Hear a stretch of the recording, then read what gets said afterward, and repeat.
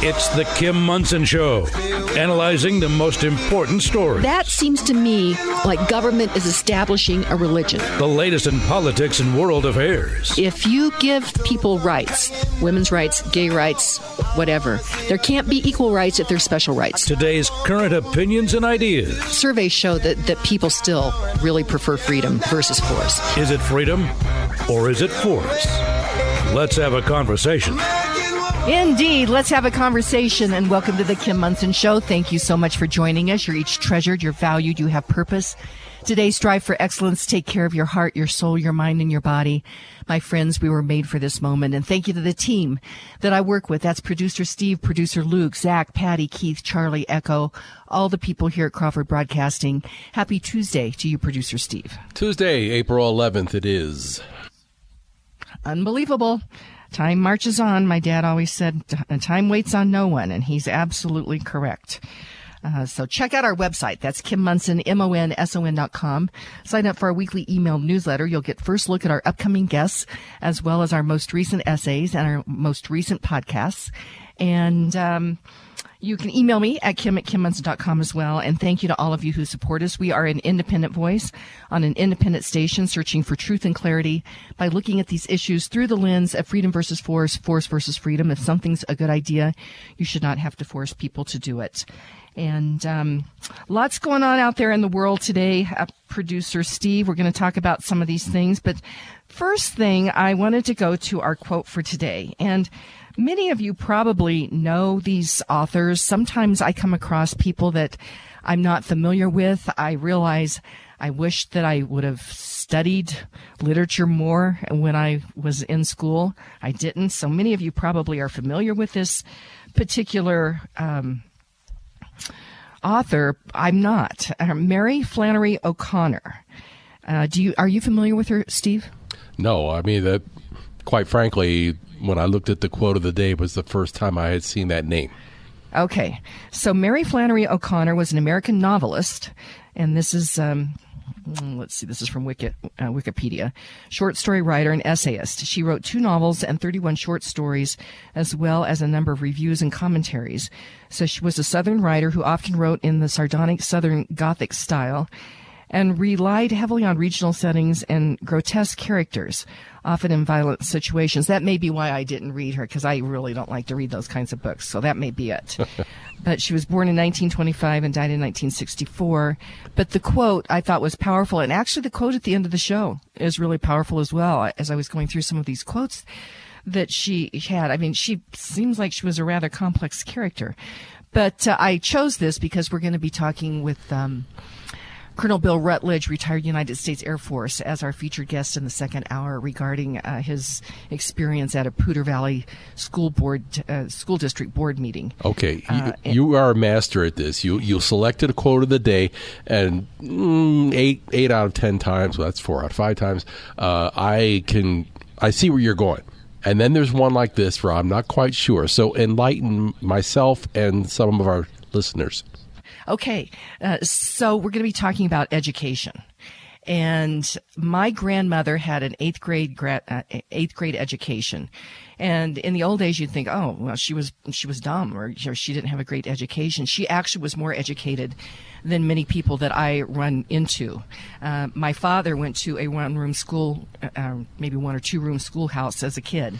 Actually rode a horse with his sister.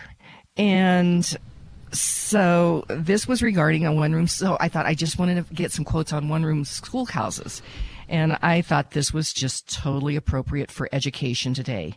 So she had observed that the more education they got, the less they could do.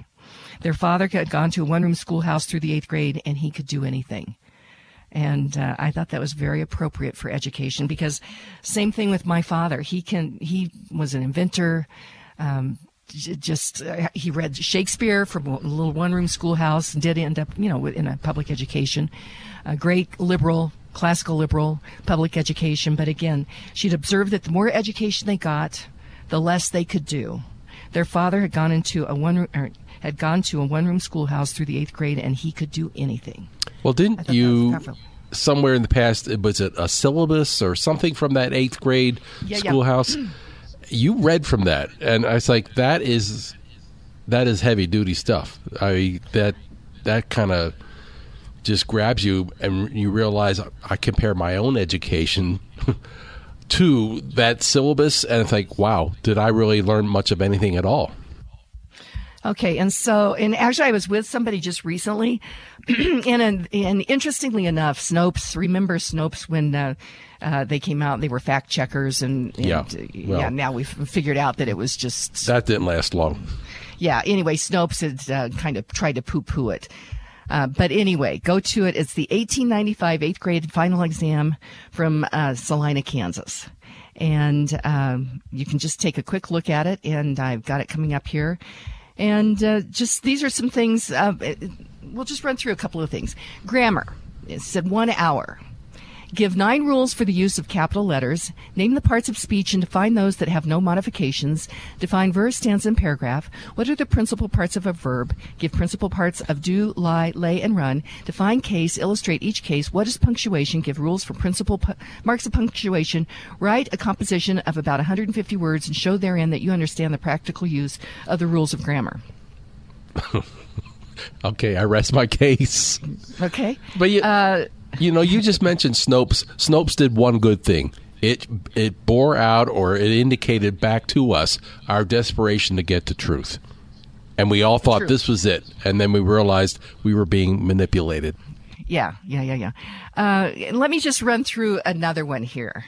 And just think if in fact our school boards, and we're trying to educate our kids so that they could answer these questions instead of telling them that they are part of a group and that the group is either oppressed or the group is the oppressor. Or let's see that you're not a boy, you're not a girl. The social emotional learning. I was talking with a young mom the other day. They're starting this in preschool. And where did it ever come that school was supposed to teach you about your feelings? And I mean, we're in a world of hurt, but let's just give this one. How about this? U.S. history, 45 minutes. Give the epochs into which U.S. history is divided. Give an account of the discovery of America by Columbus. Relate the causes and results of the Revolutionary War. Show the territorial growth of the United States. Tell what you can of the history of Kansas. Describe 3 of the most prominent battles of the rebellion. Who are the following? Morse, Whitney, Fulton, Bell, Lincoln, Penn, and Howe. Name events connected with the following dates: 1607, 1620, 1800, 1849, and 1865. What do you think, Steve? Like I said, I rest my case. So that quote is so appropriate. She'd observed that the more education they got, the less they could do. Their father had gone into a one-room schoolhouse through the 8th grade, and he could do anything. So that is our quote for today. First thing, I think let's talk about, you have been just so interested in the stock price of Anheuser-Busch. So tell me where that's at. Well, let's see. April 6th, it closed at $66.34 a share. Yesterday, it closed at $64.96 a share. That's a difference of $1.38, which does not sound like much. But when you figure that these big companies that are trading hundreds of thousands of shares a day, that's a big deal.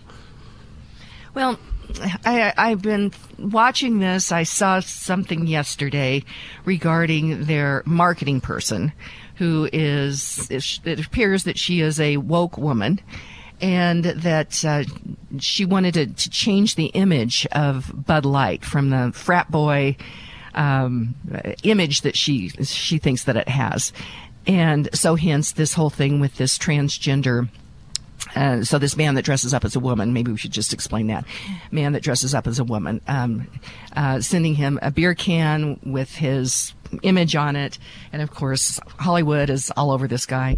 And so the next thing you have is you've got Kid Rock, and there's a video of him with his firearm blasting, the boxes of Bud Light. And of course, that's making its way on the internet as well. And you then, during the pre-call, said that there was an article that said that right-wing people are, all up in arms on that.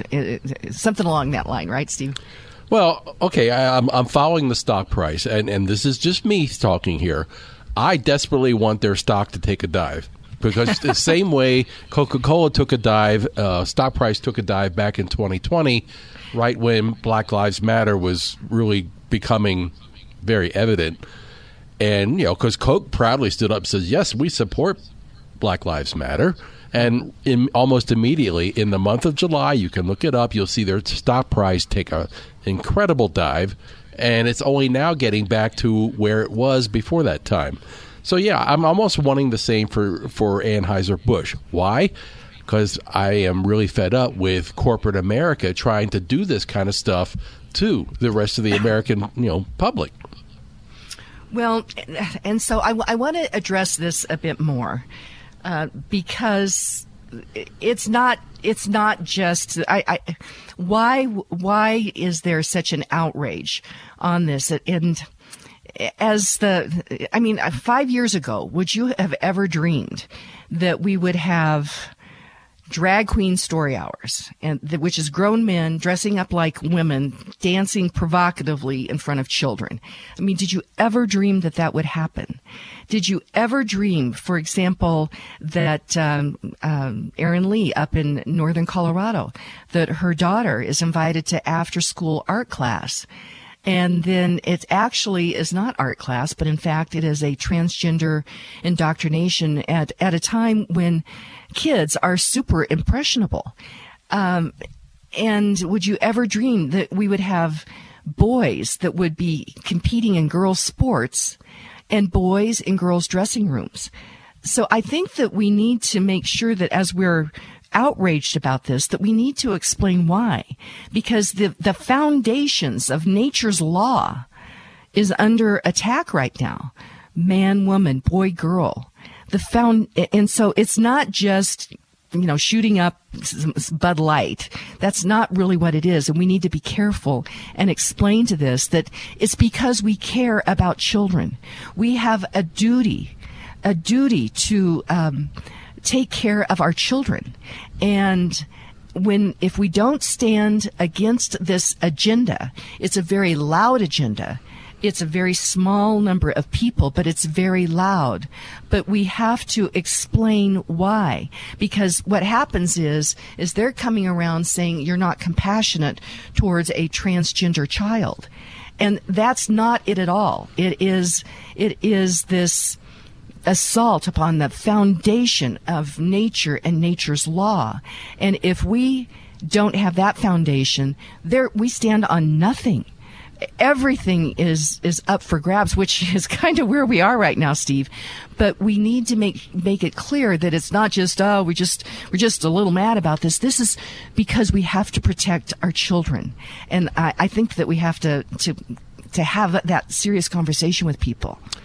Well, kudos to you. You're absolutely right, because obviously the Kid Rock shooting up the cases of Bud Light, it's knee-jerk kind of stuff, because it doesn't go to the root of the problem and what you just said it is. And it's like, not only are they out there, all of a sudden finding all these transgender kids, they're manufacturing the transgender kids in a way by introducing this confusion at such an early age. But there's one other person, one other entity that we've been following, and that's, and again, talk about kids, and that's Disney. Over a 1-year period, their stock has gone from $130 down to $100 a share, but it's also down from an all-time high of $183 in February of 2021. So the question is, are the consumers having an impact? When they vote with their dollars? I think so, don't you?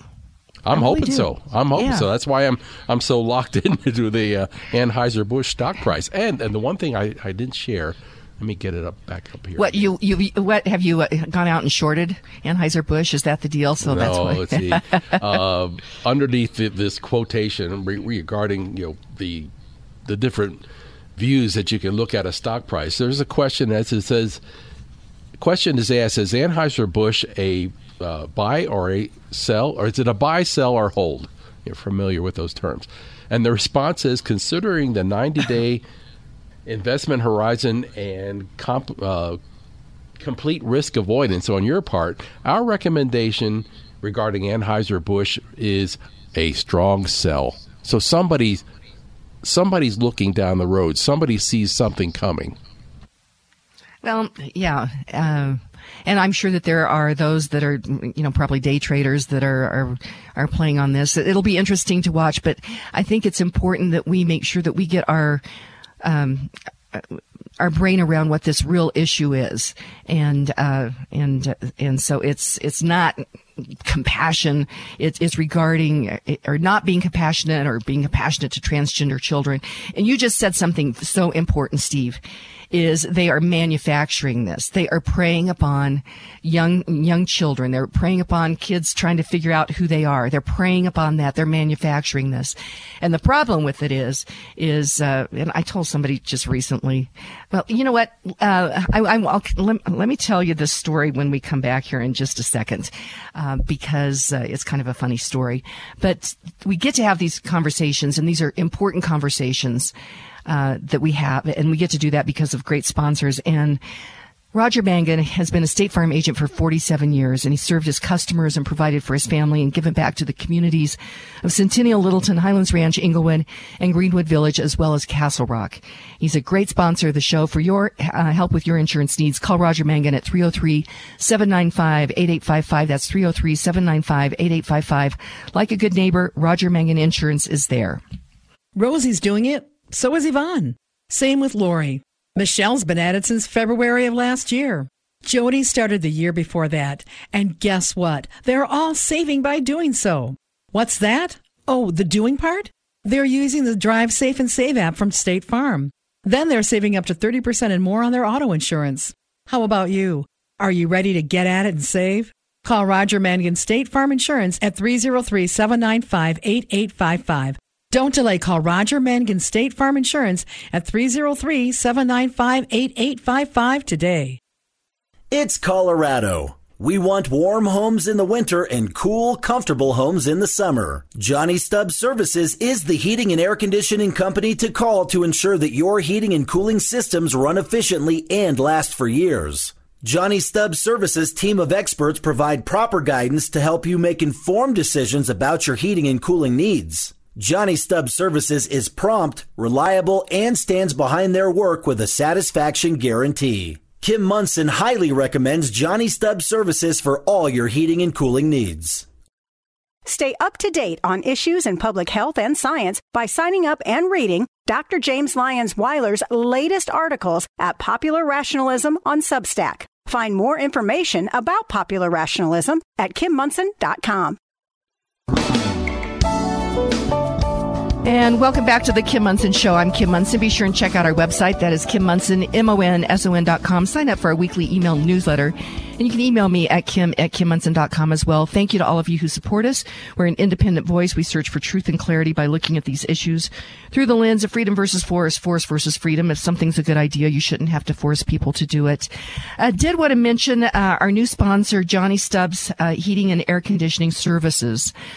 For the first 50 people that call for their air conditioner check, and that number is 720-782-2888. That's a special number for us. If you happen to not use that number, just call in. Just say that you heard about them on the Kim Munson Show. But they've got a really great welcome little bag that I have, and there's a great travel coffee mug in there. So I would highly recommend get on it. Be early and get your air conditioner checked, because it's going to be, I think, 80 degrees this week, Steve. Yeah, I think they said 82 today. I think I might have to do that. I think that would be a good idea. I'm going to do that as well. So, yes. So again, that is Johnny Stubbs Heating and Air Conditioning Services. And of course, you can find that information on the website as well, on my website. Steve, kids go through and they do goofy things. And when I was in high school, there was a really popular girl that she, for some reason, she wore bow ties all the time. And I just thought that was so interesting. And so I started to wear bow ties as well. Now, I didn't never question my sexuality or anything like that, but I started to wear bow ties. And so for my senior pictures, I told my mom I wanted to have my senior pictures taken with a bow tie. me wearing a bow tie. She said, absolutely not. And we had this battle. She was right. I didn't take my senior pictures with a bow tie. Could you imagine all these years later having my photo in the yearbook wearing a bow tie? And my point is kids do goofy things, and to prey upon that and to manufacture this whole transgender thing is just wrong. Is there a connection, or does that make any sense to you? I'm sitting. I had to turn off my mic because I was laughing. When you talk about all these years later, all these years. Bada boom. You would jump on that, wouldn't you? So that's why I want to just talk about why it is so important regarding the Center for American Values. And it's located down in Pueblo. I've been down there several times. But one of the things is they have these portraits of valor. And with all the work that I do with veterans, it just takes my breath away. They have these portraits of 160 recipients of the Medal of Honor, and then quotes about what each of them say. They actually have a fabulous book as well. I've got it right here. It's called Medal of Honor Quotes, Inspiration from America's Military Heroes. I would highly recommend that you get that so that you have it in your Freedom Library. But what the Center for American Values is focused on helping to raise our kids and our leaders so that we understand these values of honor and integrity and patriotism. And when we're talking about the 8th grade education or exam from Saline County, Kansas, that was another thing that was taught, was these important values. And we wonder why our country is where we are. It's because we have let this continual chipping away of our values occur. And so we must reclaim that, and we must reclaim it now, Steve. It is now, and it's now or almost never. I think it's so important, Steve. I can only say that I agree. I'm in total agreement because you know me. I come to this position, get behind this microphone. There's some times where I really don't have much. Let's just say I'm not very enthusiastic about the way things are. And that is why these historical quotes that I do, John Paul Jones yesterday, we mentioned, he says, I have not yet begun to fight. And then you mentioned, and I think it was the commander was McAuliffe at the Battle of the Bulge, when the Germans come in and they basically have them surrounded and they ask for the surrender of the Americans, and he responds, nuts. And so we are at a time now that when I say we are born for this moment, it is our time, Steve. And so that is why we do this show, to help you get your brain around these issues. This whole transgender issue is so important that when we're talking to people, say it's not okay that grown men dress up like women and dance provocatively in front of children. That is not okay. It is not okay that our kids are not learning how to read and write and do arithmetic, but yet there's this whole under social emotional learning or diversity, equity, inclusion, or environment, social governance, all of these acronyms. And as light is shed on each one of these, they just change the name. So that's why we have to look at the foundational values on that. Another thing is then, Steve, we see then what happens when everything breaks down. And I think that you had something that you'd seen regarding San Francisco. Oh, yeah. Off the Fox News website, Whole Foods in San Francisco closing 1 year after opening due to safety concerns. And they're not talking about all their locations. One in particular, it's a particular street location. But number one, foot traffic has dropped off so drastically. There's no customers. And theft and crime. The people who are walking in the front door are basically helping themselves and walking out. My question is San Francisco has become kind of like the premier model of this blue mecca, and we all know it. And yet it continues to go on and on. It seems like lawmakers, law enforcement, and politicians are absolutely, impotent to do anything about it. Why would you let this erosion of such an important facet of of urban life just go by the wayside the way this is doing? Yeah, it's really a shame. But Denver's not that far behind. I had to actually go down to the outskirts of Denver yesterday, and I just remember how I used to love to go to downtown. I don't so much anymore. I did want to mention the bill of the day, House Bill 23-1259, the Open Meetings Law Executive Session Violations.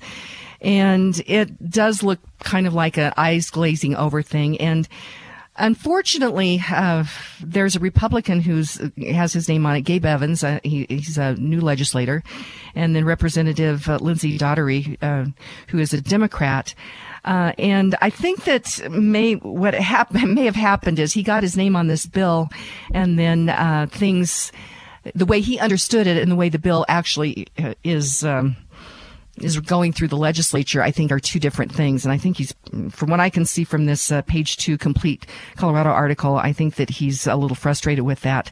But ultimately, it looks like it is going to have less transparency for these executive sessions, and I don't think that's a good idea. We need more transparency instead of less transparency, and so I think that there will be those that will be testifying against that. But we need to make sure that we are moving towards more transparency of government instead of less, because last night we had the Colorado Union of Taxpayers meeting, and we were commenting that we're at over 608 bills. And one of our other members, Russ, said, well, do you think they're going to get to 1,000? I'm like, I tell you, it's exhausting to go through all of this legislation.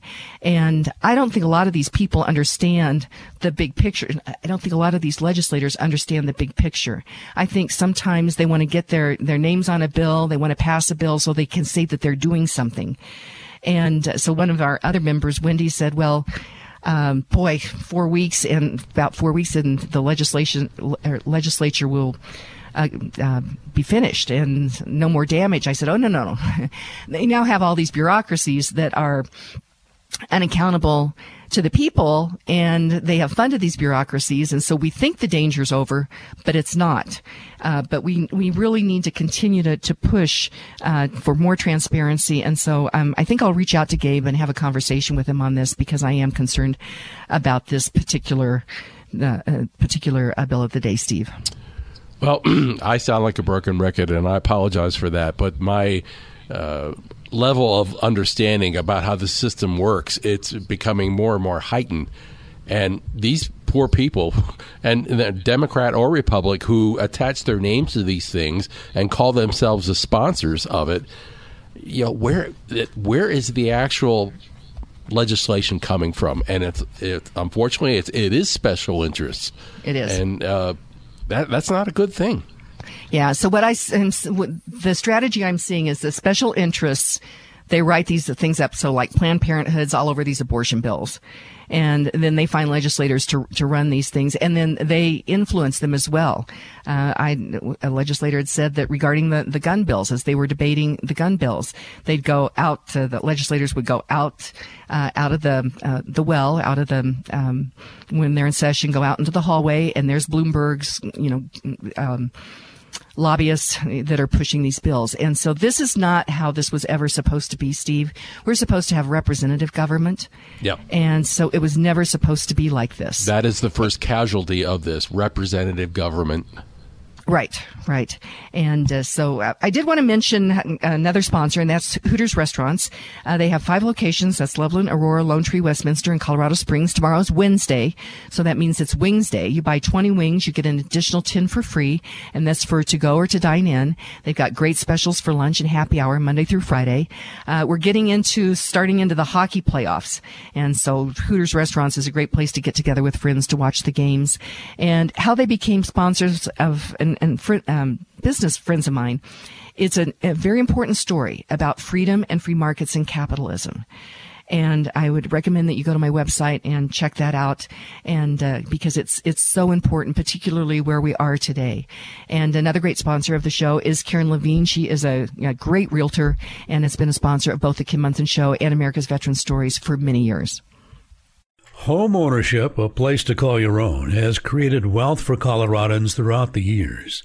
Award-winning realtor Karen Levine with RE/MAX Alliance understands the importance of home ownership. Karen Levine works tirelessly at the local, county, state, and national levels to protect your property rights. With nearly 30 years' experience as a Colorado realtor, Karen Levine will help you navigate the metro real estate market, whether you're buying your home, selling your home, considering a new build, or exploring investment properties. Call Karen at 303-877-7516. That's 303-877-7516 for answers to all your real estate needs. Pain can be exhausting and frustrating, and Kim was recently experiencing hip pain from life's wear and tear.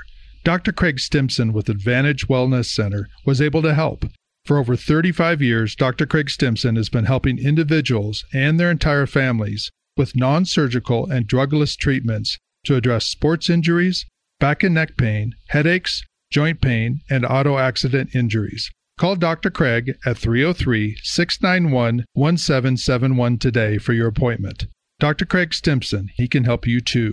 That number is 303-691-1771. You'd like to get in touch with one of the sponsors of The Kim Monson Show, but you can't remember their phone contact or website information. Find a full list of advertising partners on Kim's website, kimmonson.com. That's Kim, MONSON.com. And welcome back to the Kim Monson Show. I'm Kim Monson. Be sure and check out our website. That is Kim Monson, MONSON.com. Sign up for our weekly email newsletter, and you can email me at kim@kimmonson.com as well. Thank you to all of you who support us. We are an independent voice. We search for truth and clarity by looking at these issues through the lens of freedom versus force, force versus freedom. If something's a good idea, you shouldn't have to force people to do it. Wanted to just continue on here. And this, I think this is very interesting. This is from the Denver Gazette. It said that the Denver School Board shuts us out.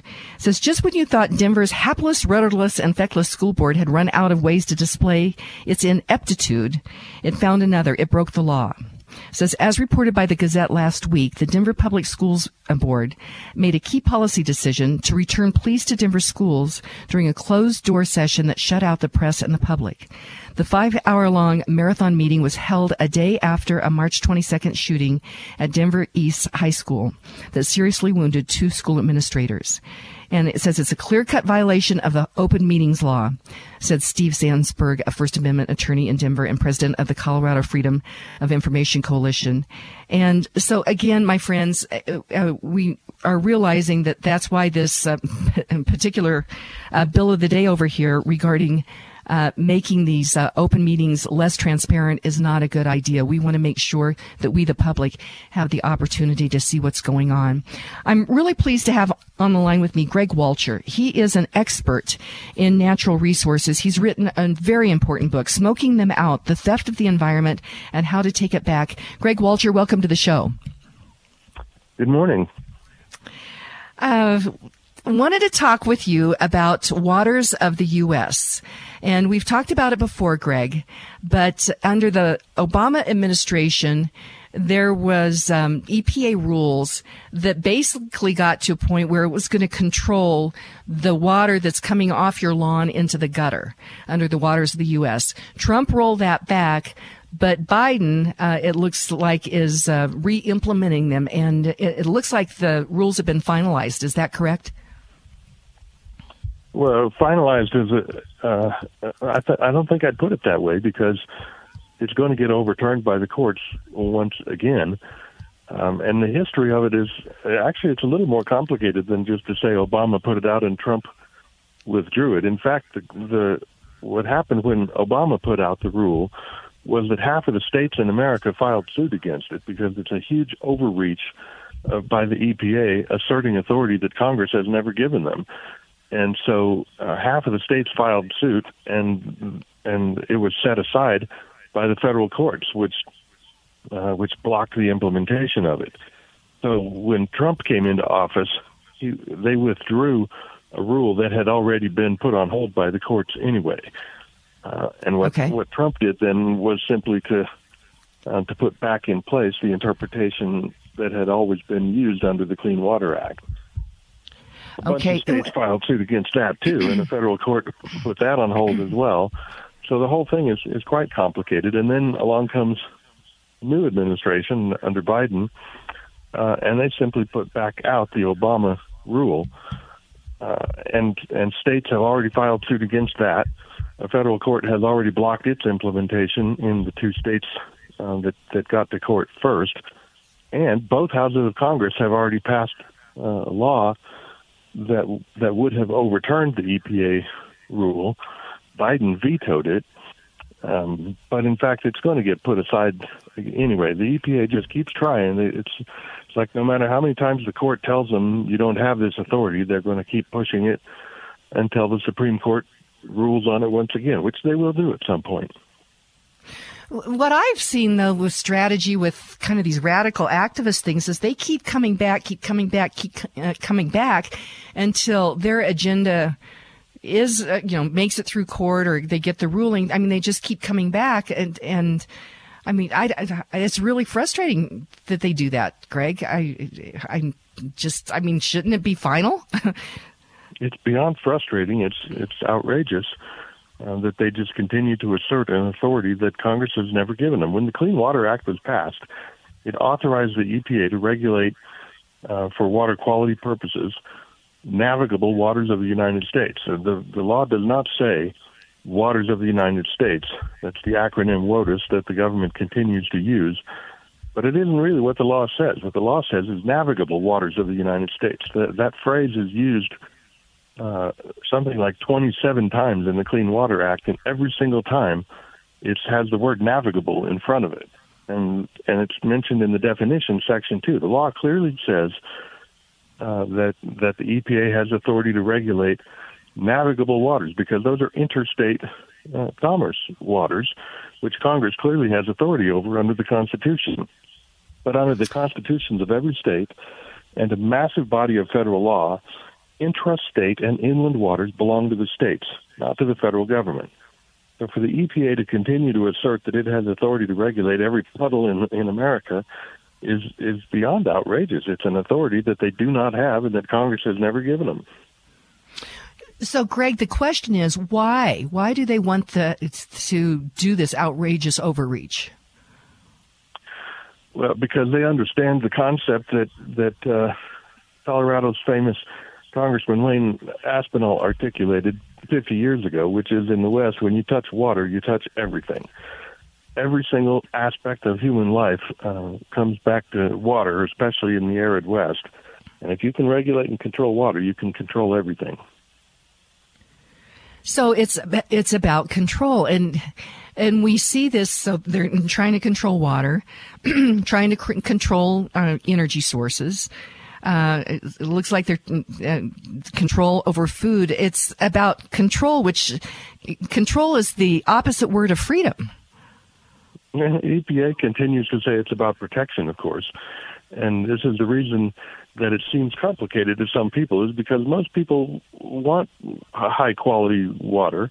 And so most people think that water ought to be protected. Protected from what and against what and for what is maybe a debatable point. But the idea that somebody ought to be protecting water against pollution sort of makes sense to a lot of people. And so when they couch it in those terms, people say, well, I guess that's what the EPA is for, is to protect the quality of water, because we all want clean air and clean water and so on.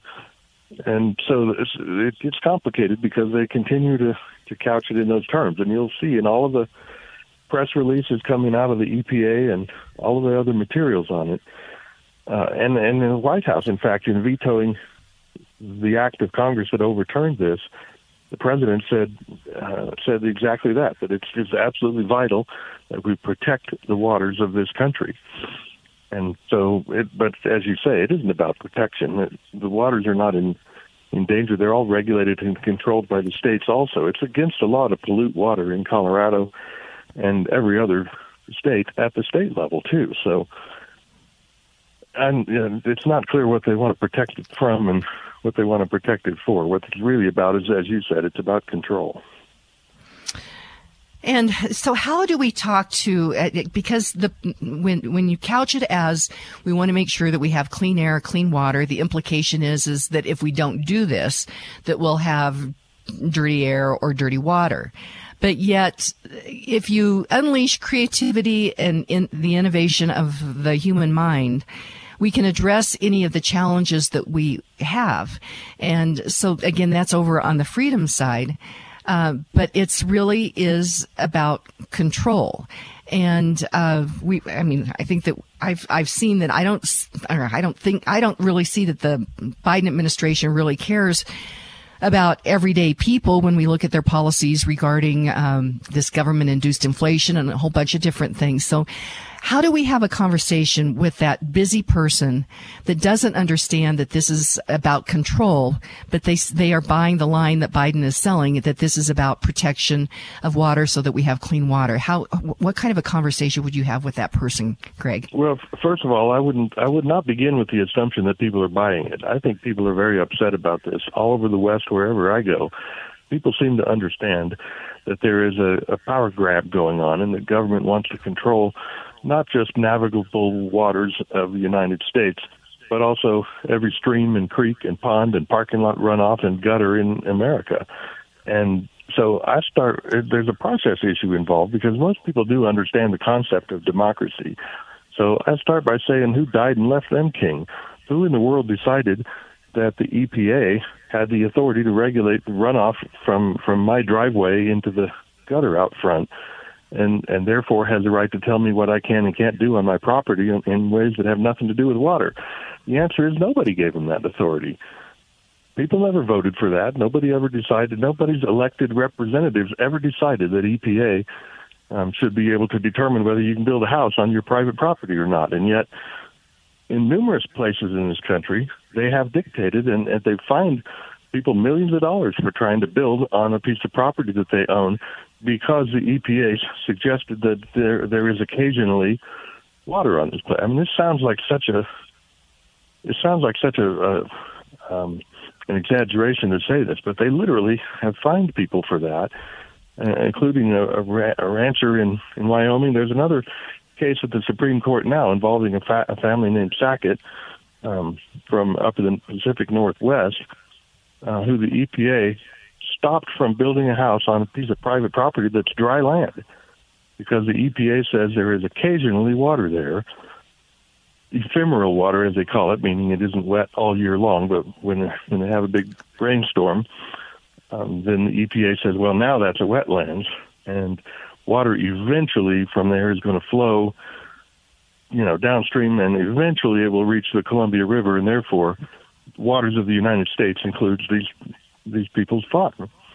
This case has been going on for 10 years. The Supreme Court has already ruled against the EPA once on a procedural issue, but now the Supreme Court has heard the actual substantive merits of the case, and this summer they're going to rule on that. And they're going to rule that the EPA has overstepped its authority once again. Well, how can we roll the EPA back? I know the answer. I think elections have consequences, and we need to start to roll back these bureaucracies. Is it possible? Well, maybe it starts with elections, but in this particular case, I think the courts are going to roll it back again. As I said before, federal courts have already ruled that this Waters of the United States rule is an overreach and is beyond the authority of the EPA, and they're going to make that same ruling again. That's happened at the appellate court level twice already, and the U.S. Supreme Court will eventually have to get involved in this case, and there's no question that they will make that ruling. There's no other ruling it could make. The Clean Water Act clearly does not extend that level of authority to the agency, so at some point, the courts are going to roll it back. Okay. I'm talking with Greg Walcher. The question is between now and then. The question between now and then is how many more people are going to get fined millions of dollars, and how many more outrageous stories like the Sacketts will we have to endure? It's terrible. And I'm talking with Greg Walcher. He is an expert in the natural resource arena, and he has this important book, Smoking Them Out, The Theft of the Environment and How to Take It Back. We'll continue the conversation, and we get to have these conversations because of sponsors like Roots Medical. Hey folks, Matthew Dark here with exciting news about COVID justice and how you can be involved in this critical moment in history. Colorado Healthcare Providers for Freedom, in conjunction with COVIDpenalty.com, is leading the way in protecting everyone's legal right to refuse an investigational new drug. There is no law that can force you to participate in medical research, and we need your help in bringing these lawsuits to fruition. To donate and view impending lawsuits, visit ColoradoMedicalFreedom.com. That's ColoradoMedicalFreedom.com. Inflation is rocking our boats, especially for individuals on fixed incomes. If you are 62 years or older, mortgage specialist with Polygon Financial Group, Lauren Levy, can help you navigate this inflation squeeze with a reverse mortgage. Additionally, if you are considering buying a new home, refinancing your existing home, or consolidating high-interest debt, it's not too late to lock in an interest rate before interest rates increase again. Don't wait. Kim Munson recommends you call Lauren Levy today at 303-880-8881 for a no-cost consultation. That's Lauren Levy at 303-880-8881. It's more critical than ever to get the firearms training you must have to be confident in protecting yourself and your family. Learning from the expertly trained instructors at Franktown Firearms and Shooting Range, you will learn the skills necessary to be ready for anything you have to deal with. If you learned how to shoot by way of Granddad Taught Dad Taught Me, you may be missing critical elements of safety and proficiency training that can only be learned in the right environment, with a knowledgeable and industry-leading instructor who can analyze and diagnose shooting mistakes, helping you prepare properly. At Franktown Firearms, they believe understanding how guns work, learning the fundamentals the right way, and being confident in using a gun can mean the difference between life and death. When people leave Franktown classes, they feel empowered. They look forward to practicing and getting more training. Go to franktownfirearms.com and sign up for one of our training classes today. Franktown Firearms, where friends are made. And welcome back to the Kim Munson Show. I'm Kim Munson. Be sure and check out our website. That is Kim Munson, MONSON.com. Sign up for our weekly email newsletter, and you can email me at kim@kimmunson.com as well. Thank you to all of you who support us. We're an independent voice. We search for truth and clarity by looking at these issues through the lens of freedom versus force, force versus freedom. Something's a good idea. You should not have to force people to do it. And would love to have you join us for a special event with the USMC Memorial Foundation. And that is an evening with the ambassador. It is with keynote speaker Ambassador Harry B. Harris, Admiral, United States Navy. And I'll be emceeing that. That is April 29th at the Brown Palace Hotel, and it is to raise money for the Marine Memorial remodel out at 6th and Colfax. And there will be an event that morning as well out at the memorial, and I plan on attending that as well. But my friends, it's so important that we honor those, know the stories of those who have given their lives or been willing to give their lives for our country and for our liberty. And so you can help them by going to usmcmemorialfoundation.org and get more information there. On the line with me is Greg Walcher. He is a natural resources expert and author of the book Smoking Them Out, The Theft of the Environment and How to Take It Back. Greg Walcher, as we were going into break, you mentioned the millions of dollars of fines that people are going to have to pay, and then also the years where they're not able to use their property. It's a huge property rights overreach by the government on this. I was thinking about you said it's been 10 years on this particular case as it's working its way through the legislature, or excuse me, not the legislature, the courts. And I mean, people may pass on before they're able to actually exercise their own property rights because of this overreaching, outrageous EPA. That has happened in a few other families around the country, too, where the next generation winds up in the same battle that was begun against their parents. It's a sad situation, and to me it comes back to the sort of big picture question of whose decision these things ought to be. And I guess this raises kind of the bigger picture issue that you often talk about on your show, which is that government decisions ought to be made at whatever level of government is closest to the people and closest to the decisions. In the case of the Sackett family we were talking about in one particular spot in the state of Washington, somebody may say that is not a place that ought to be developed or where people ought to build houses. I don't know that because I've never been there. I've never seen the place. Neither has the EPA bureaucrat in Washington who decided that. And so to me, if somebody thinks that that's a place where development ought not to occur, we have lots of places like that in Colorado. The people who live there ought to decide that. And so maybe the people who live in that part of Washington don't want development there. And I think that's a perfectly legitimate debate, but it has nothing to do with the environment and nothing to do with the EPA. So, who should make that decision? Clearly not some bureaucrat in Washington who's never been there and doesn't know whether development ought to happen there or whether that's what the public wants or not. They've just asserted themselves as sort of the arbiters of growth all over the United States, and that is not what the Clean Water Act is about. It's about pollution. Well, and so that then brings up this really interesting property rights question about people being able to do on their property, what they want. And we've got this huge land use, Senate Bill 213 that's going through the legislature right now, which it seems like it's an overreach regarding single family zoning. People being able to do on their property what they want. And so if other people say, we don't want development there, but yet somebody owns that property, I mean, that's a big rub right there on property rights, Greg. It is, although I guess you could say that horse left the barn a long time ago. We have zoning in almost every county in Colorado and almost every city in America. But those are local decisions. It is a situation where locally elected officials, that is accountable to the public, have made the decision that commercial development ought to happen here and residential development ought to happen there and no development ought to happen there. And then those people have to walk down Main Street the next day and face the voters. And so those are decisions that local people have input into. This is nothing like that. This is people in EPA who you've never heard of. You don't know their names. They don't have to stand for re-election, and they certainly don't have to walk down Main Street the next day.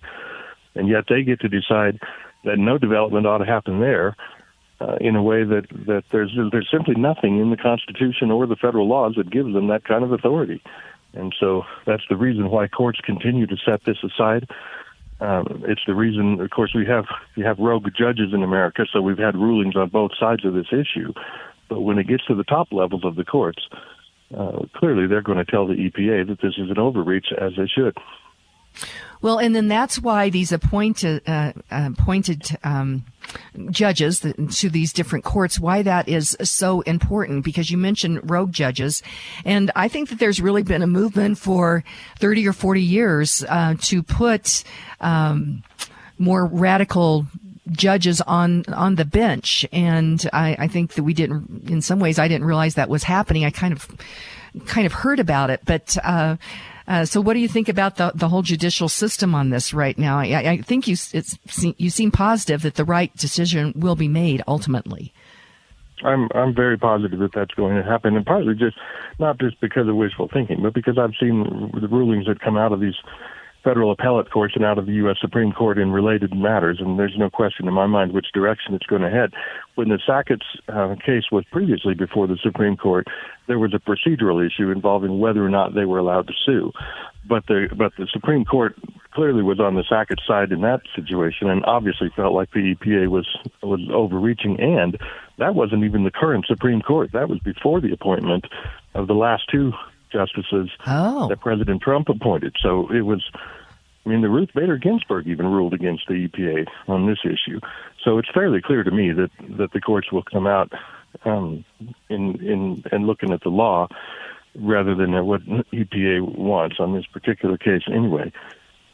But there are judges. There are always going to be judges who want to insert their own political views and their own opinion. Judges are humans and they have political opinions, and there are always going to be judges who will assert their opinion in lieu of the law. But they'll get overturned at some point when cooler heads prevail. Okay. We have just a couple of minutes left, Greg Walcher, and I'd like you to give a quick description of your book, because I think it is such an important book. And the title is Smoking Them Out, The Theft of the Environment and How to Take It Back. Well, thank you. The thesis of it is that the environmental movement, which most people in this country care passionately about, as I do, has been stolen by this gigantic global worldwide industry of organizations whose agenda has very little to do with the environment. It's become more about money and power and control, as you said earlier. But beyond just sort of exposing the environmental industry for what it's become, and it is a massive industry, by the way, bigger than most of the commercial industries that they fight, a multi-billion-dollar global conglomerate of groups. But beyond just exposing that, I wanted to give people better talking points, ways that they should discuss environmental issues in a way that'll bring the conversation back to the environment, which is what it's supposed to be about. If we do that, if we do the right thing for the environment, as most people think we should, then it's a battle that we can win. Well, and I think it is so important that we are to be good stewards of our earth, and talking points to be able to talk with people about these important issues is so important. So this is a book that I would highly recommend that everyone have. I have it, and that again, it is Smoking Them Out: The Theft of the Environment and How to Take It Back by Greg Walcher. That's Walcher. Greg, your final thought you'd like to leave with our listeners?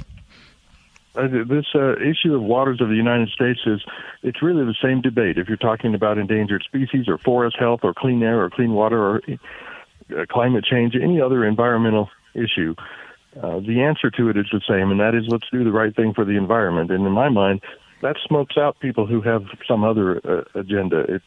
Because nobody wants to admit that. Nobody wants to say out loud, I didn't really care about the water. I just wanted to control growth in the state of Washington.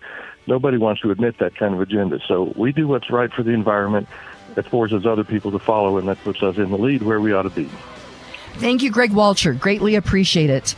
And our quote for the end of the show is from Flannery O'Connor. She said, "If we forget our past, we won't remember our future, and it will be as well because we won't have one." So my friends, today, I know that's somber, but today, be grateful, read great books, think good thoughts, listen to beautiful music, communicate and listen well, live honestly and authentically, strive for high ideals, and like Superman, stand for truth, justice, and the American way. My friends, you are not alone. God bless you, and God bless America. Stay tuned for hour number 2.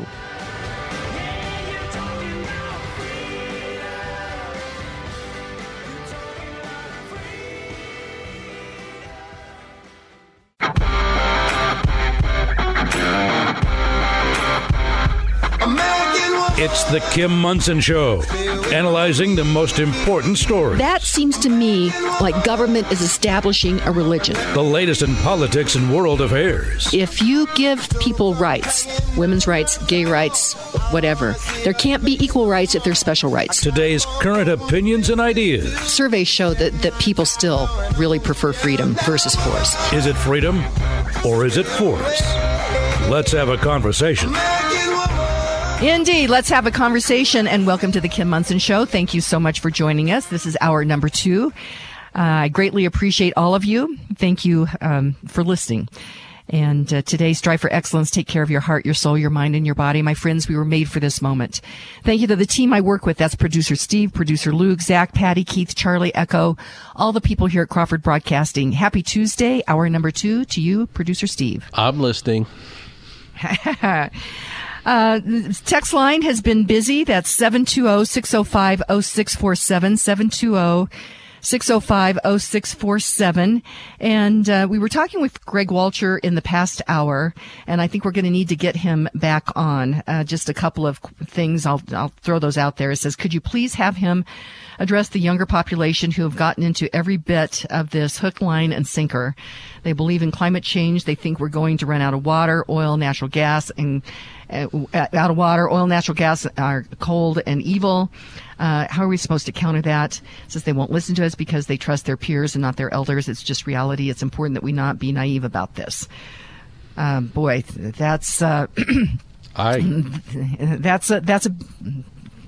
love the way he kind of summarized there just before we got to the end of the hour. He said, everybody wants clean air, clean water, and that's maybe the ramrod that maybe pushes this thing through. But these people who are currently running these things, it's their agenda is not. That's not what it is. It's more control. More huge amounts of money, and I just love the way he summarized that.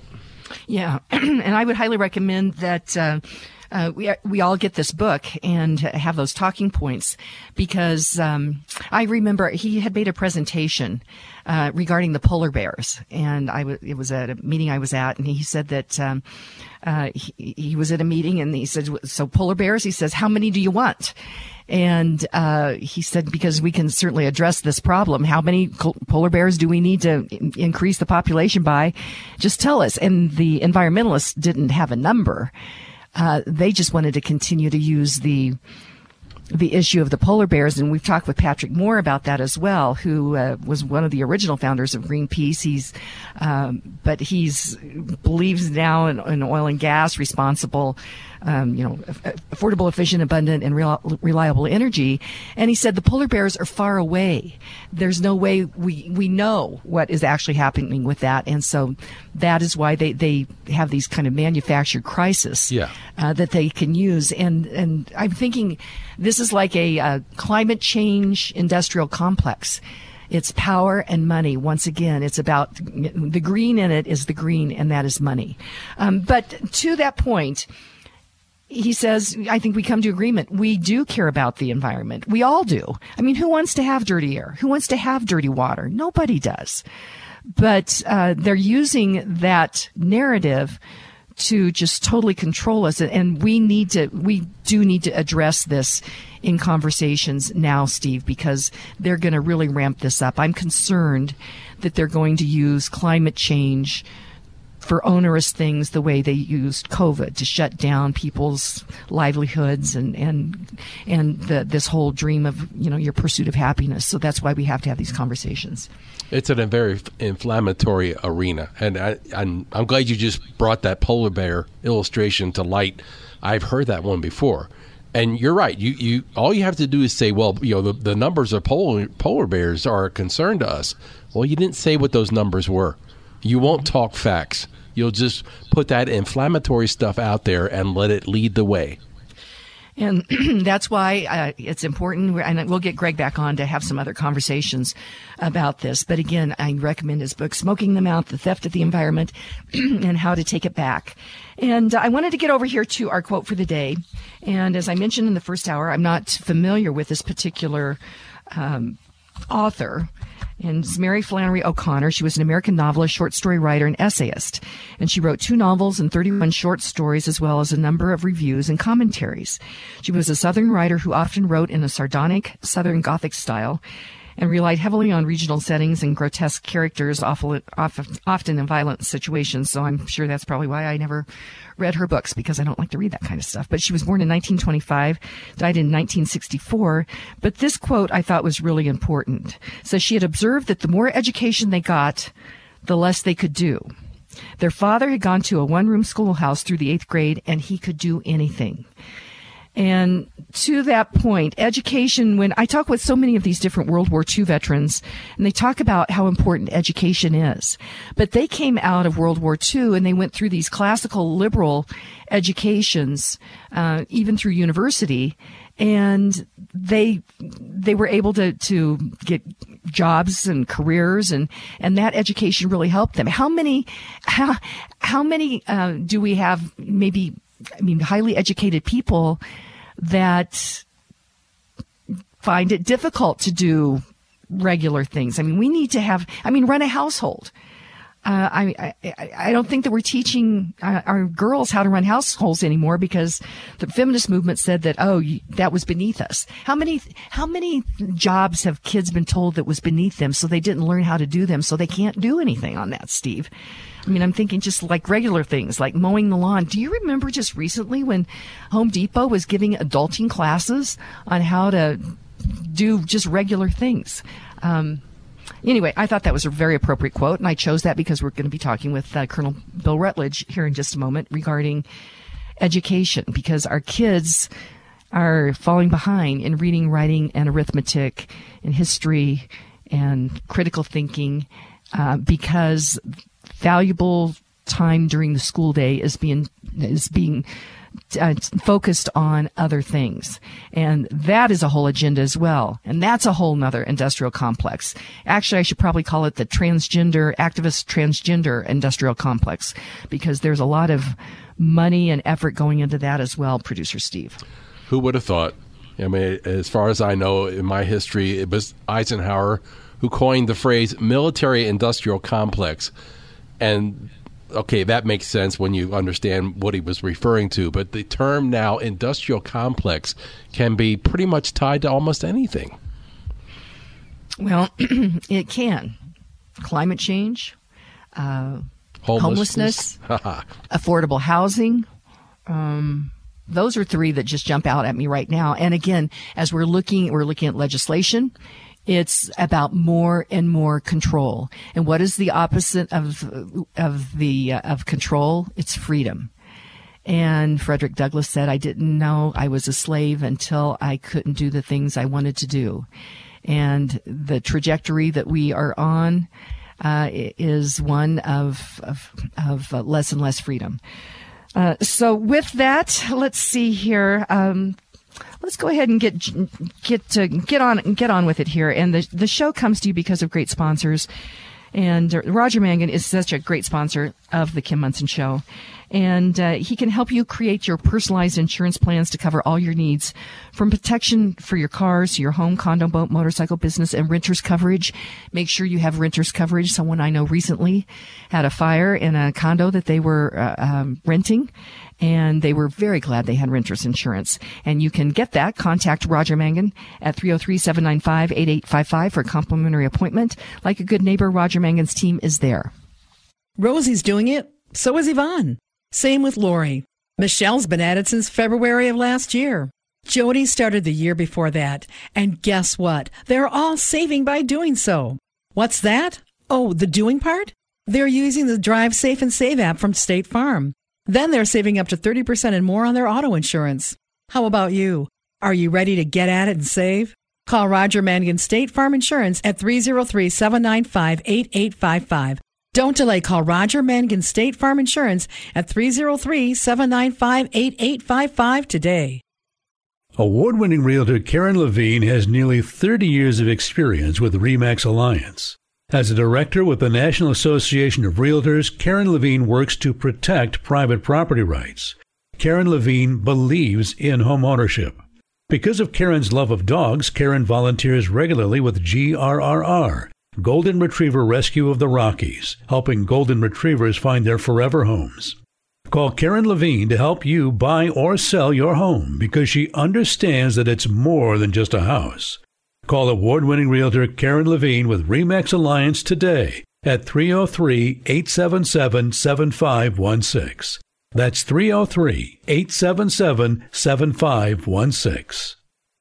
You'd like to get in touch with one of the sponsors of the Kim Monson Show, but you can't remember their phone contact or website information. Find a full list of advertising partners on Kim's website, kimmonson.com.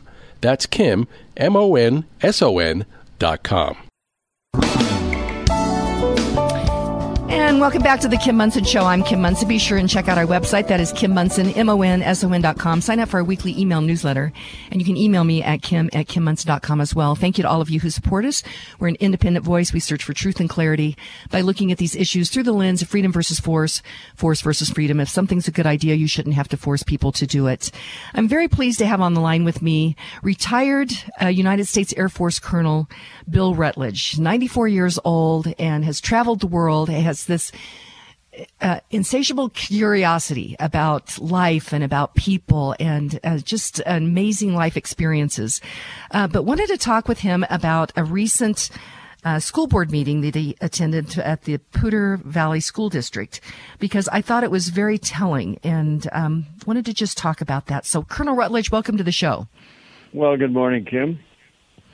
As I read your email, I had memories of when I was on city council and I hadn't really thought about it until I had read your email about different recognitions and presentations and everybody coming up to the dais and taking pictures, and the fact that the council members are on a dais looking down upon those that come up to make public comment. And your email was just, I thought, very telling. So explain to our listeners your experience at this school board meeting. Well, first of all, I need to explain why I went to the school board meeting.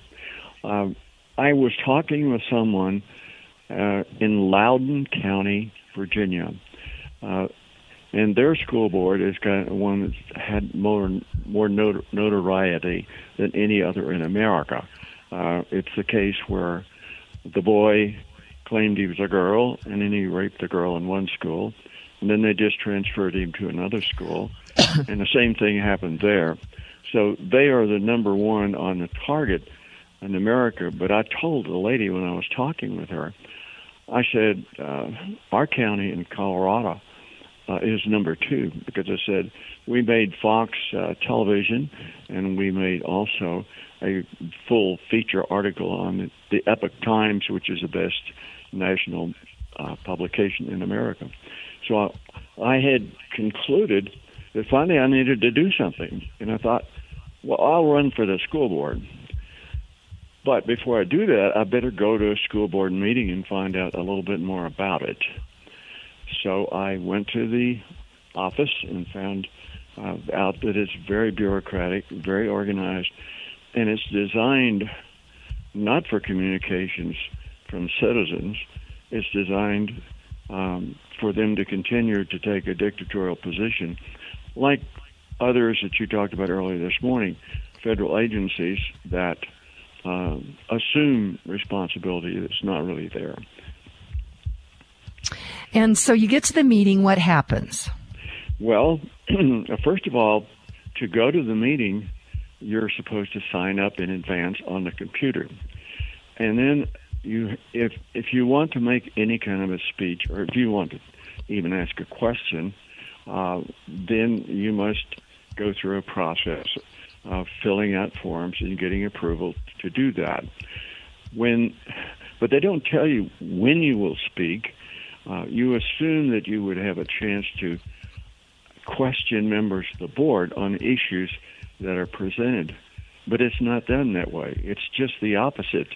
It's really to preclude the citizens who come in from interfering at all or even asking appropriate questions about what's being presented by the board. But anyhow, as I walked in, they gave me a number. This is a number. And I said, is this my seat number? And they said, no, this is your speech number. Well, I said, well, what does it mean? He said, it means that you will be called as the 9th lay speaker, and you will have 3 minutes in which you may present whatever your subject may be. Well, I had no idea of any subject. I just thought, well, if there are questions before the board, this will give me an opportunity to ask them for further clarification. Wrong, because the sequence is different. You go in and you're seated, and as you say, the board is an elevated dais area where it looks like they're looking down upon all of the people. And one of the odd things, there were 7 members of the board plus the superintendent. And the person who was the presiding officer had his face completely masked, so you couldn't hardly hear what he was saying. You didn't even know what he looked like. He did have a nameplate up there, so you could at least identify him by name. So this is the environment you walk into. Then you sit down, and they'll say, okay, we're all going to stand up and do the Pledge of Allegiance.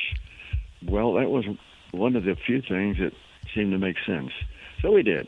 We did that, and then we sat down, and we went through then a sequence of the board recognizing individual students or individual groups who had accomplished things that affected the school district within recent weeks or months. And one of the first things they did was they brought 2 children in who were from Arab backgrounds, and they had written scripts that they read. And then the whole school board got down from the dais, walked over there, and stood behind him to have a group picture taken. And even right then, I kept feeling, well, these children could have been recognized in their own schools, because there are not that many Arab American children in this school district, and they would probably have felt much more comfortable. But I think a lot of this is a status situation where the board can say, "Oh, well, we're very cognizant of all of these minorities, and therefore we're going to represent them." So anyhow, they were there, and they were recognized. Then the second group came up, and this was a large group, maybe 10 or 12, and they were representatives of the community that had opened up their job opportunities or things. It's sort of like an on-the-job training opportunity, or like in the old tech schools where somebody could go and get credit by working downtown with some organization. And this was done. And again, we had the old movement where everybody goes over and stands against the wall and have their picture taken with these people. Now, these were not the students that had gone and worked there. These were the sponsors who had invited the students over to work in their environment. Then the third group that came up, and this one, I shouldn't say a group, the third event was a young man who was in elementary school who was a very good person in the spelling bee competition, and he'd done well. And his parents were there with him. He was a third grader, and having the recognition was fine.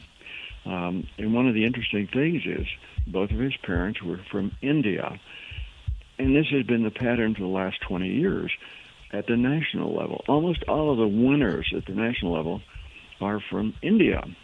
Well, or they might be from some other Oriental country where there's a strong family motivation for education, and they have just succeeded. So we went through this procedure. So then I thought, okay, now we're going to get to agenda items that we can listen to, and we can listen to discussions, and then we might have an opportunity to ask them, since I have this little ticket with a number 9 on it. Wrong again. No, they want the people who are going to speak before anything is discussed as far as the agenda or the work of the board. So then we had a sequence in which we had mostly individuals who were standing up and speaking that they were being abused or their special interests were being abused. But the most striking of them all was the second speaker. And the second speaker came, and he was dressed as a Roman Catholic priest. And he was in his apparently late 20s or early 30s. So I thought, this is fine. He's going to talk something about the church. No, wrong again.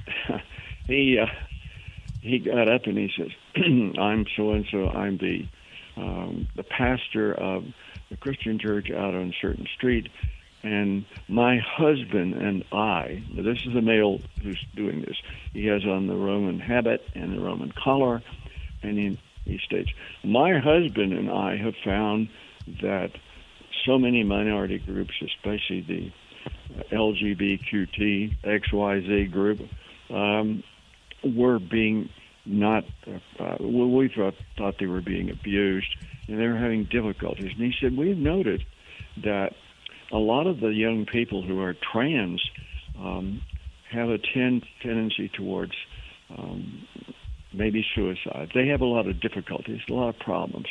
And right then I thought, well, he doesn't seem to know anything about what the school shutdowns did in Colorado, because in 2020, in the northeastern area of Colorado, up near that corner with Nebraska, the young man came and spoke over one of the local radio stations. And he said he'd gone and he'd written the governor and explained that within a 2-month period, 5 young high school men, boys, had committed suicide during the close down. And of course, this happened in other places around the state. And it wasn't just local to Colorado, but it was reality for us. And I had written a letter to the governor and other people at that era, at that particular time, designating the fact that this is what's happening. This is a part of the closure where people are isolated and they are not able to have sociability that's a part of their custom.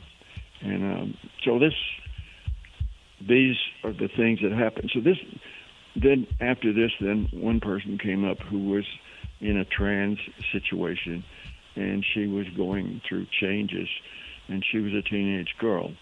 And then this was followed by another student who came up with some individual personal problems, and he was implying that he was being bullied.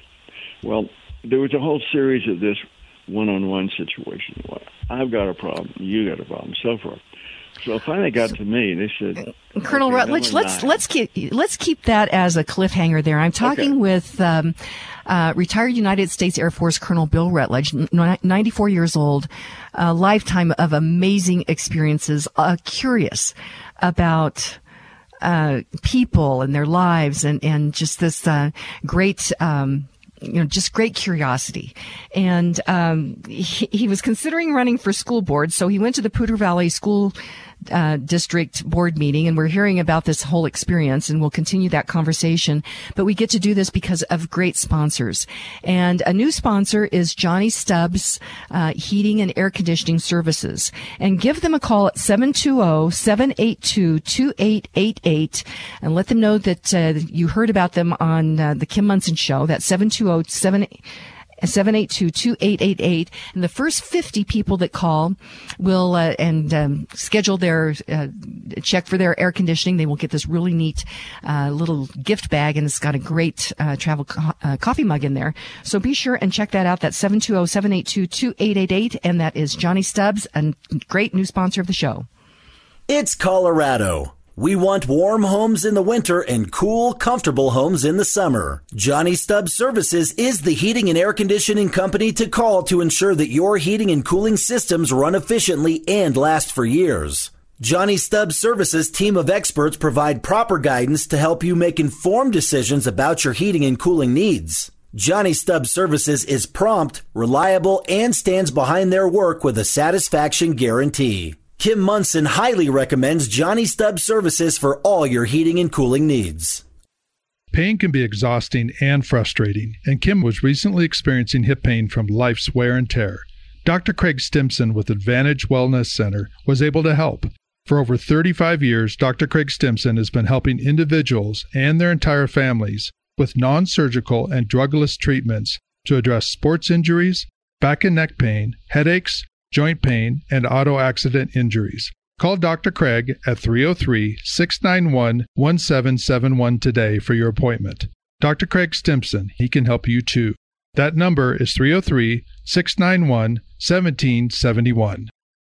Stay up to date on issues in public health and science by signing up and reading Dr. James Lyons Weiler's latest articles at Popular Rationalism on Substack. Find more information about popular rationalism at KimMunson.com.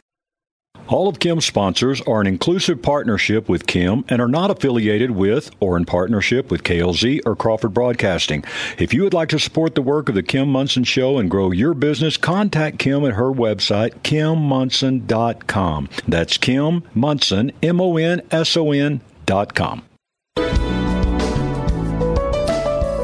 And welcome back to the Kim Munson Show. I'm Kim Munson. Be sure and check out our website. That is Kim Munson, MONSON.com. Sign up for our weekly email newsletter.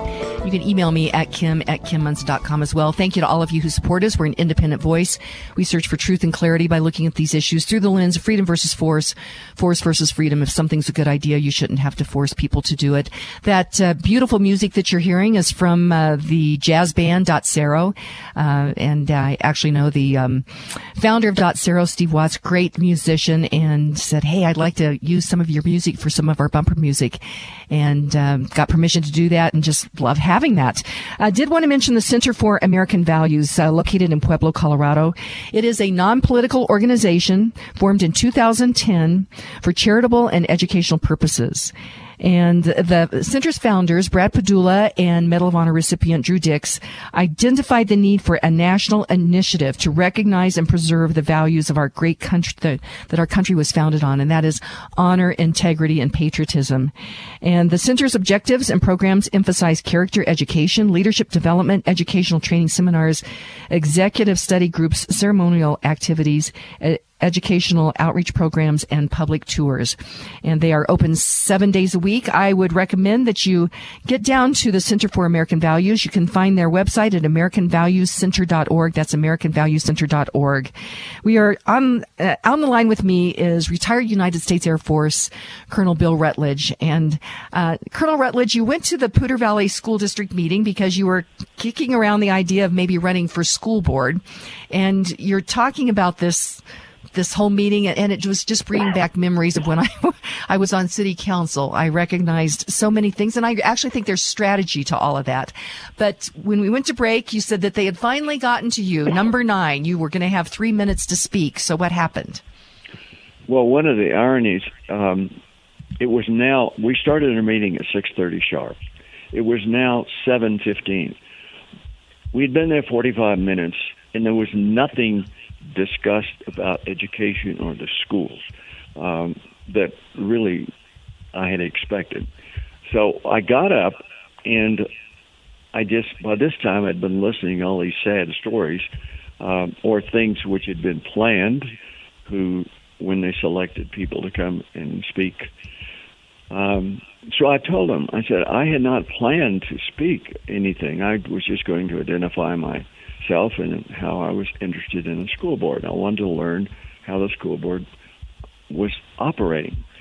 But I said, I've listened to all these others that had preceded me, 1 through 8.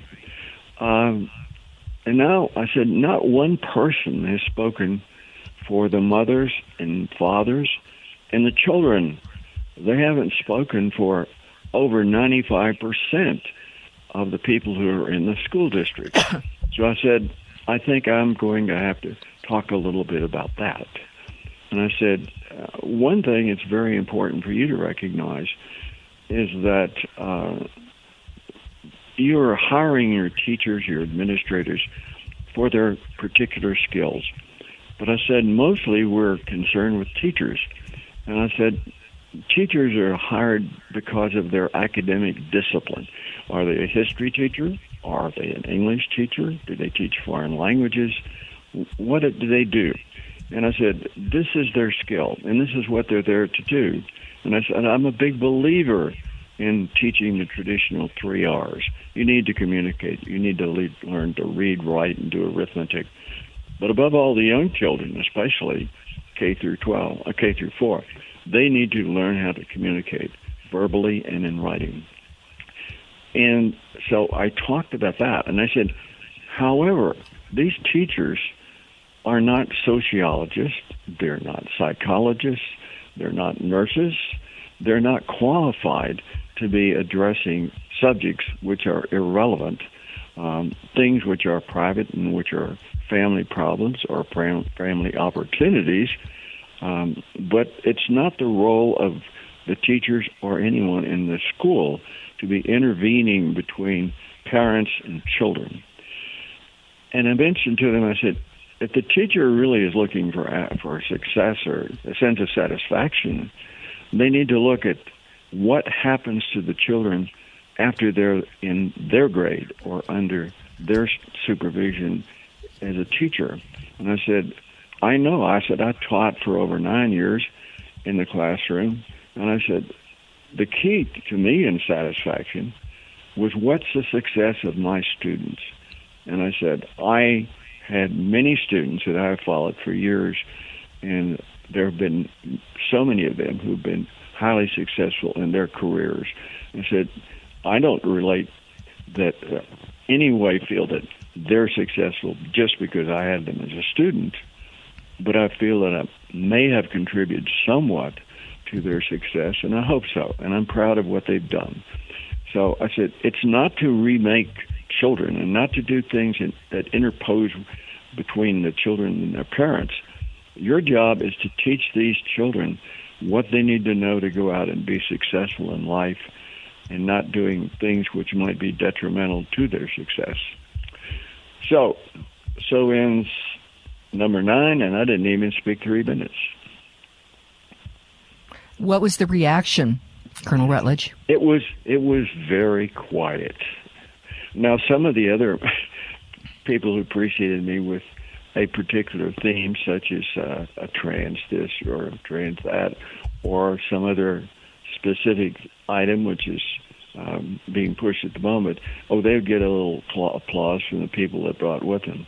But I think what I was talking was a straight line, and really speaking for the people who weren't there. So it was rather quiet, and that's fine. So what did you decide about running for school board? Well, first of all, I decided this meeting was very bizarre because now we had spent almost an hour, and we never had gotten anything that I thought a school board would be considering.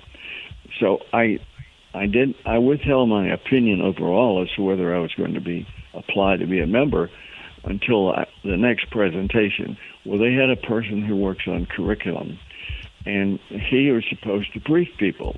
So he had beautiful big slides, and he had screens in 3 different places around the room. And the first slide was very good. It was great.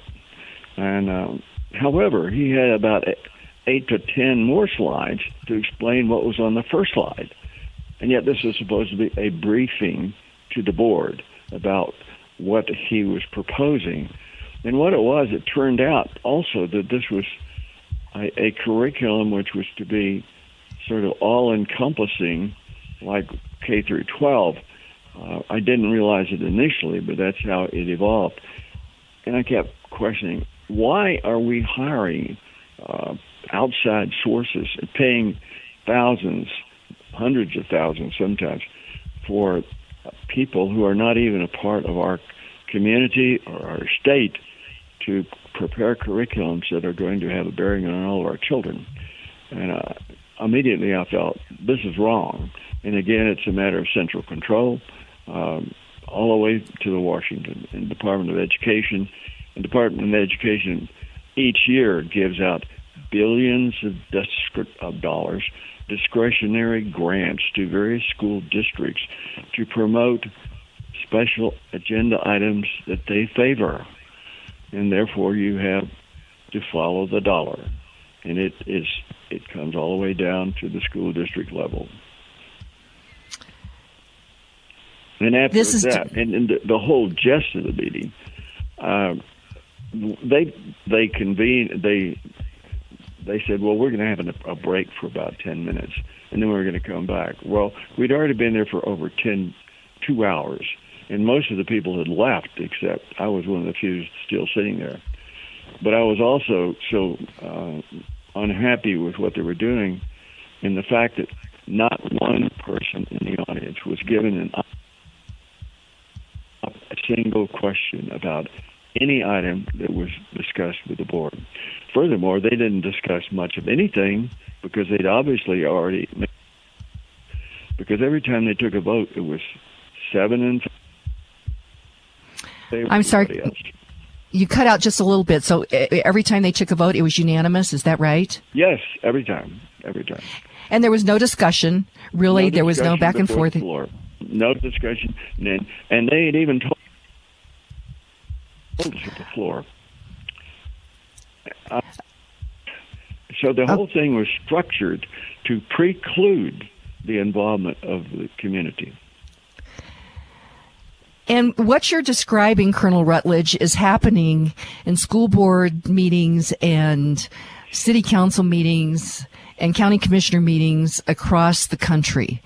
And it didn't happen by accident. This is, I think that this is actually, over time, it has made it more and more difficult for transparency and for citizens to actually have a dialogue. Next question then, Colonel Rutledge, did any of the school board members reach out to you? Because another thing that, at least at City Council, that I always thought was daunting, it was almost like it was a criminal. When the citizen came up to speak, they were supposed to state their name and their address, which I thought that was a little bit kind of like doxing, like outing people.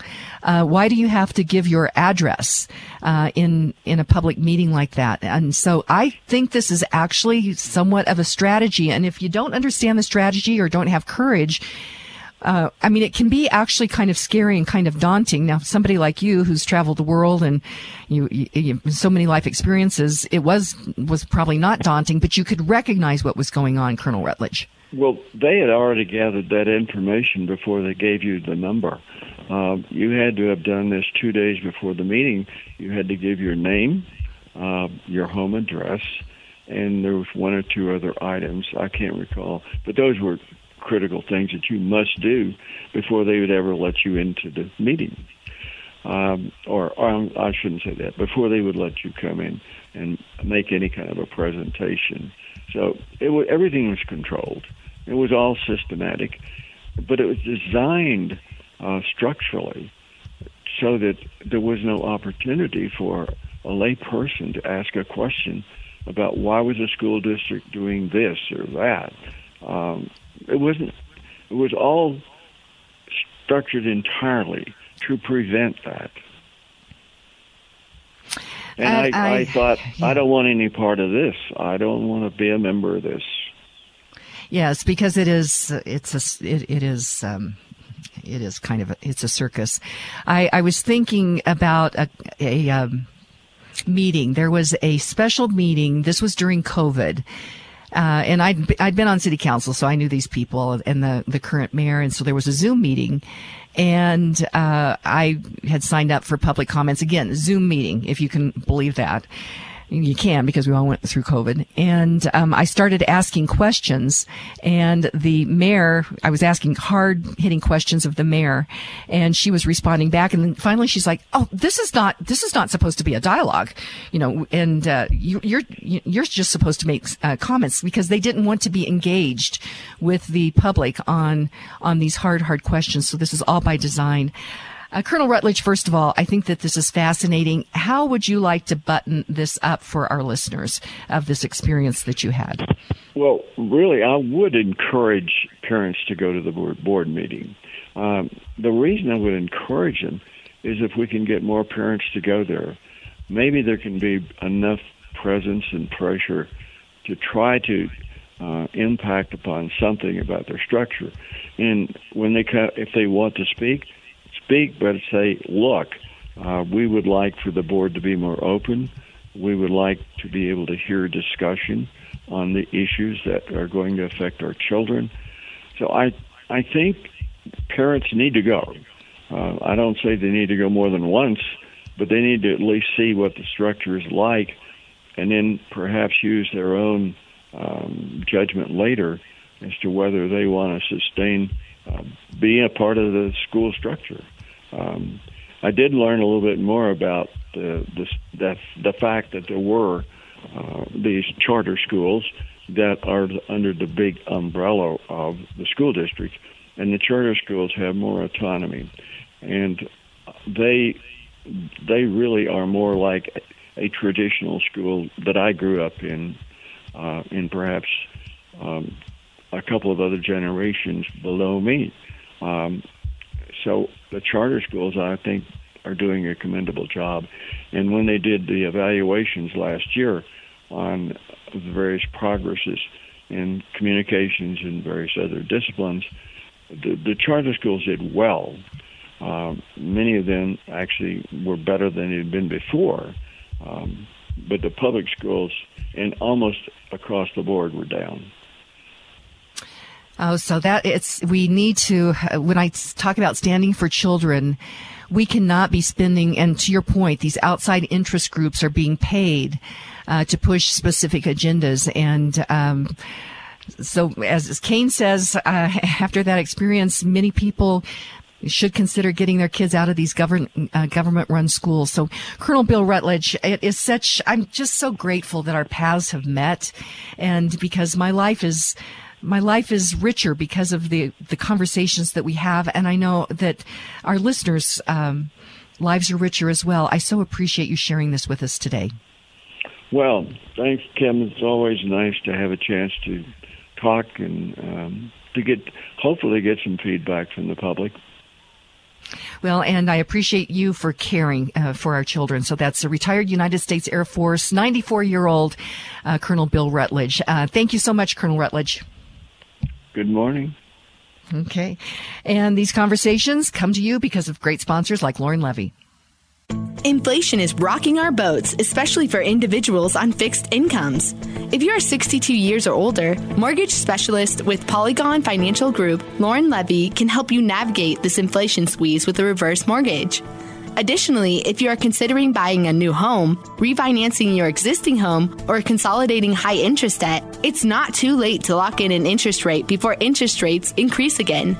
Don't wait. Kim Munson recommends you call Lauren Levy today at 303-880-8881 for a no-cost consultation. That's Lauren Levy at 303-880-8881. Hey folks, Matthew Dark here with exciting news about COVID justice and how you can be involved in this critical moment in history. Colorado Healthcare Providers for Freedom, in conjunction with COVIDpenalty.com, is leading the way in protecting everyone's legal right to refuse an investigational new drug. There is no law that can force you to participate in medical research, and we need your help in bringing these lawsuits to fruition. To donate and view impending lawsuits, visit ColoradoMedicalFreedom.com. That's ColoradoMedicalFreedom.com. It's more critical than ever to get the firearms training you must have to be confident in protecting yourself and your family. Learning from the expertly trained instructors at Franktown Firearms and Shooting Range, you will learn the skills necessary to be ready for anything you have to deal with. If you learned how to shoot by way of Granddad Taught Dad Taught Me, you may be missing critical elements of safety and proficiency training that can only be learned in the right environment with a knowledgeable and industry-leading instructor who can analyze and diagnose shooting mistakes, helping you prepare properly. At Franktown Firearms, they believe understanding how guns work, learning the fundamentals the right way, and being confident in using a gun can mean the difference between life and death. When people leave Franktown classes, they feel empowered. They look forward to practicing and getting more training. Go to franktownfirearms.com and sign up for one of our training classes today. Franktown Firearms, where friends are made. Welcome back to the Kim Munson Show. I'm Kim Munson. Be sure and check out our website. That's Kim Munson, MONSON.com. Sign up for our weekly email newsletter. And you can email me at Kim@KimMunson.com as well. Text line is 720-605-0647, 720-605-0647. And call-in line is 303-477-5600, 303-477-5600. I'll start to go through some of these texts. It says, I agree, the 3 R's need to be a priority.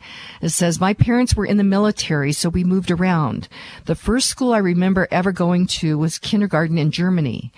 And in kindergarten, they did teach us the reading and writing stuff that Colonel Rutledge is talking about. And then by second grade, we were in Texas. Other kids in my class were still learning to read, and I was already reading. My experience was that American schools just don't compare to foreign schools. And it doesn't have to be that way. And another one says, I work with a lot of high school kids and ask what their plans are. And a lot of them are choosing the trades. Love that. Let's see here.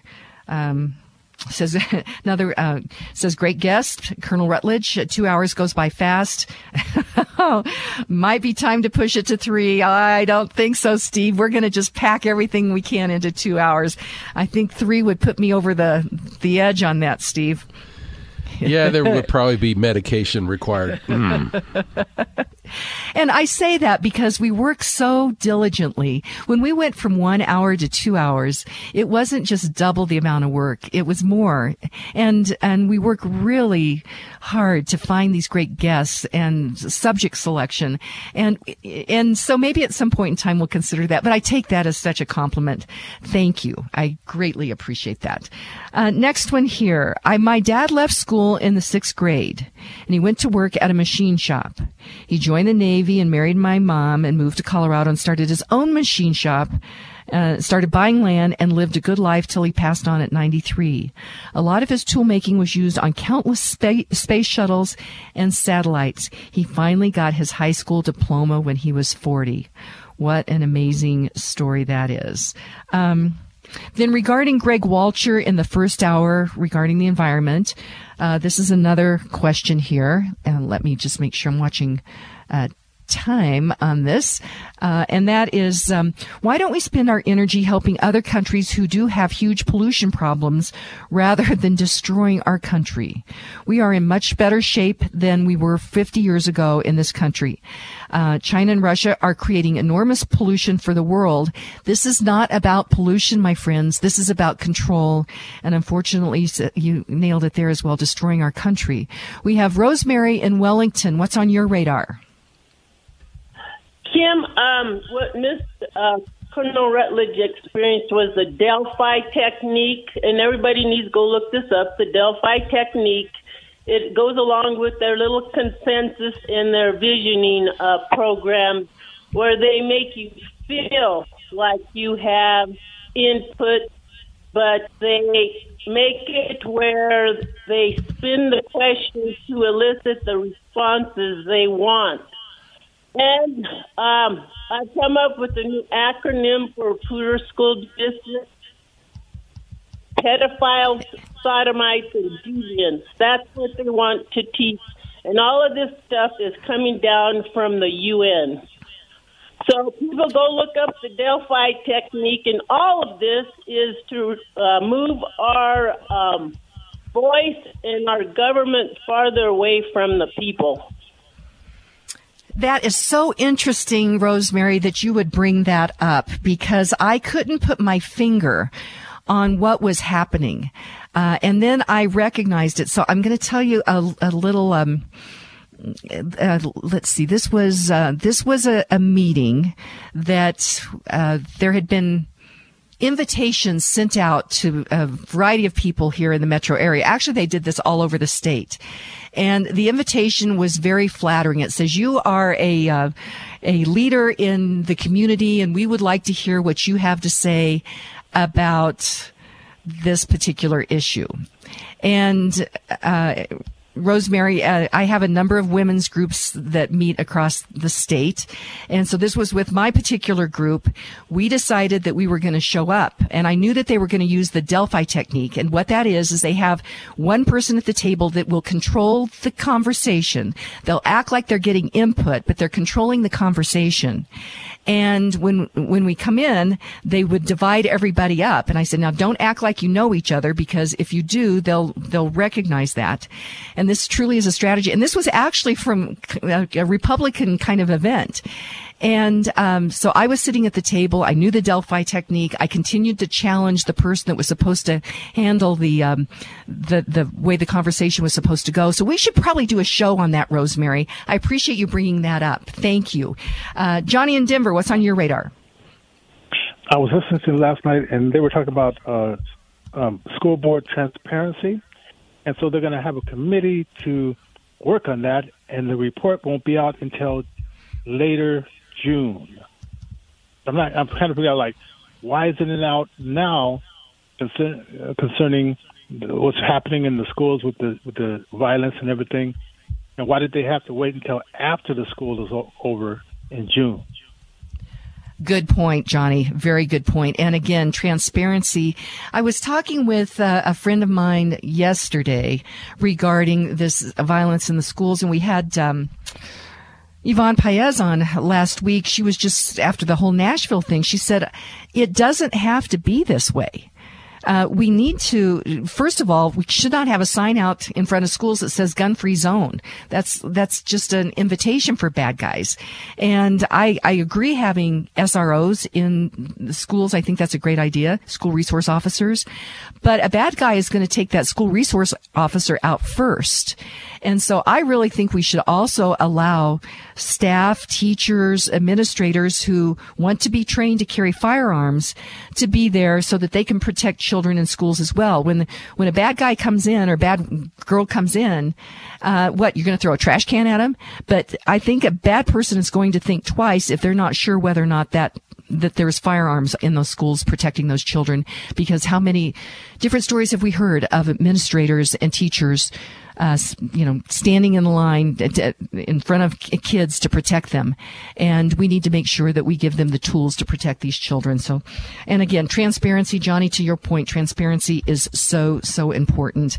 Hey, I so appreciate all of you so much. And remember this, you are each wonderfully made. You are an individual and you're wonderfully made. And this is a kind of a chilling quote by Flannery O'Connor, but it's important to hear this. She said, if we forget our past, we won't remember our future, and it will be as well because we won't have one. So that's why knowing our history is so important. So my friends, today, be grateful, read great books, think good thoughts, listen to beautiful music, communicate and listen well, live honestly and authentically, strive for high ideals, and like Superman, stand for truth, justice, and the American way. My friends, you are not alone. God bless you, and God bless America.